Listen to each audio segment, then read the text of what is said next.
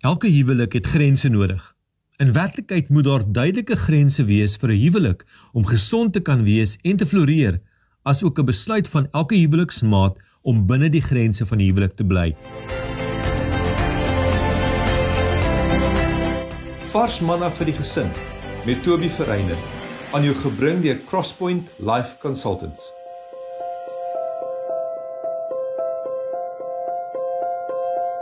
Ek wil hê dat julle moet dink aan die plek waarin julle woon.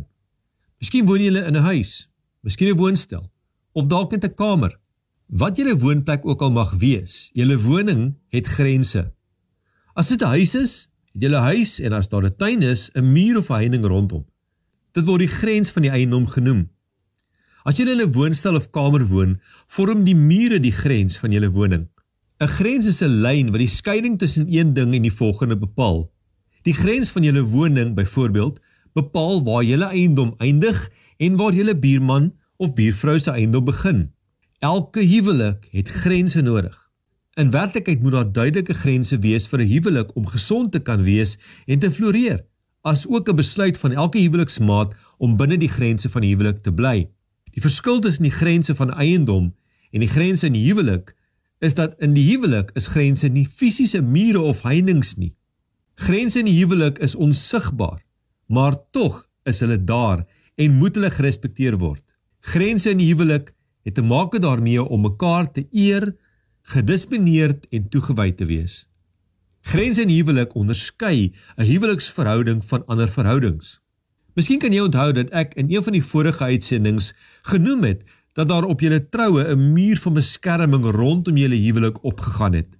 Dit is nie 'n sigbare muur nie, maar 'n beskerming wat ontstaan het in die geestelike sfeer rondom julle huwelik.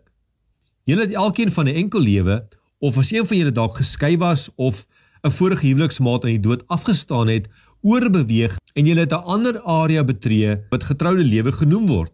Net soos die grensmuur van julle eiendom, of die muur wat julle woonstel van die volgende een skei, so is die grens in die huwelik. Die huwelik is heilig. Heilig beteken om eenkant gesit te wees, besonders te wees, anders te wees. Die huwelik is twee mense wat aan mekaar verbind en toegewyd is en aan niemand anders nie. Om hierdie besondere verhouding amptelik te maak, word 'n huweliksseremonie gehou. Beloftes word aan mekaar gemaak. Ringe word aan mekaar se hande gesit as 'n simbool dat julle vir mekaar eenkant gesit is en dat daar 'n spesiale band tussen julle is wat julle onbeskikbaar stel vir enigiemand anders. Dit is die grens in die huwelik. Die teenoorgestelde van heilig is algemeen, wat beteken nie spesiaal nie, of nie toegewyd of besonders nie. Sodra twee mense trou, verbind hulle self vrywillig om in 'n spesiale, intieme, spesifieke en toegewyde verhouding met mekaar te leef. Almal buite daardie huwelik is algemeen, in die sin van om nie in dieselfde spesiale verhouding te wees as die huweliksmaat nie. Huweliksmaats leef en verkeer op 'n ander manier met mekaar as met byvoorbeeld werkskollegas. Dit is 'n grens wat in elke huwelik stewig op sy plek moet wees. Jy mag dalk vra, maar bring grense nie beperkings nie? Ja, dit is so. Dink aan 'n spoedbeperking op 'n snelweg. Dit is daar vir 'n rede. Ry vinniger as wat die spoedbeperking toelaat en dit kan gevolge hê. Om oor die grense in die huwelik te beweeg, bring altyd negatiewe gevolge mee. Altyd. Maar grense beperk nie net nie, dit skep ook 'n unieke plek wat bedoel is om 'n veilige plek te wees. As grense oorgesteek word of geïgnoreer word, sal die huwelik daaronder ly, aangesien die veiligheid van die huwelik skade ly.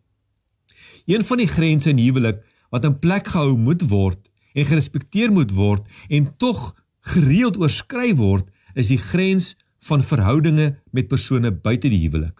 As hierdie grens nie in ag geneem word nie, of as dit geïgnoreer word, of nie meer so duidelik is nie, kan dinge soos flirtasie, ongesonde aangetrokkenheid, fisieke egbreek of die vorming van sielsbande voorkom. Ons weet almal wat flirtasie is, naamlik om speels te vriendelik te wees met iemand van die teenoorgestelde geslag met wie jy nie getroud is nie.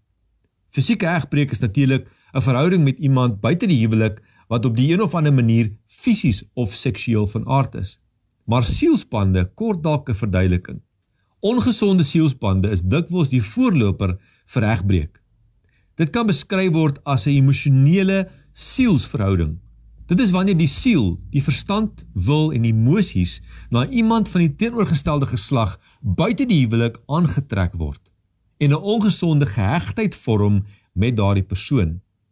Daar is miskien niks fisies of seksueel betrokke op daai stadium nie, maar daar is 'n ongesonde buiteegtelike vriendskap wat in die pad van die huwelik kom. Met verloop van tyd kan dit op 'n subtiele manier groei, maar so sterk word dat dit meer vervullend kan wees as die huweliksverhouding self. As huweliksgrense nie verstaan, geëer en gehandhaaf word nie, kan so iets maklik gebeur. Dit is gevaarlik.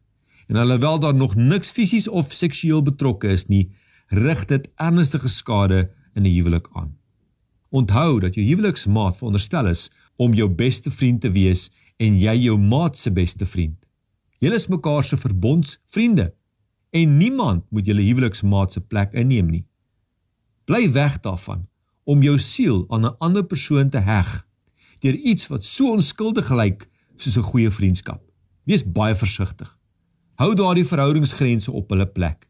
Bly heeltemal deursigtig teenoor jou huweliksmaat oor byvoorbeeld jou werksomstandighede en met wie jy saamwerk.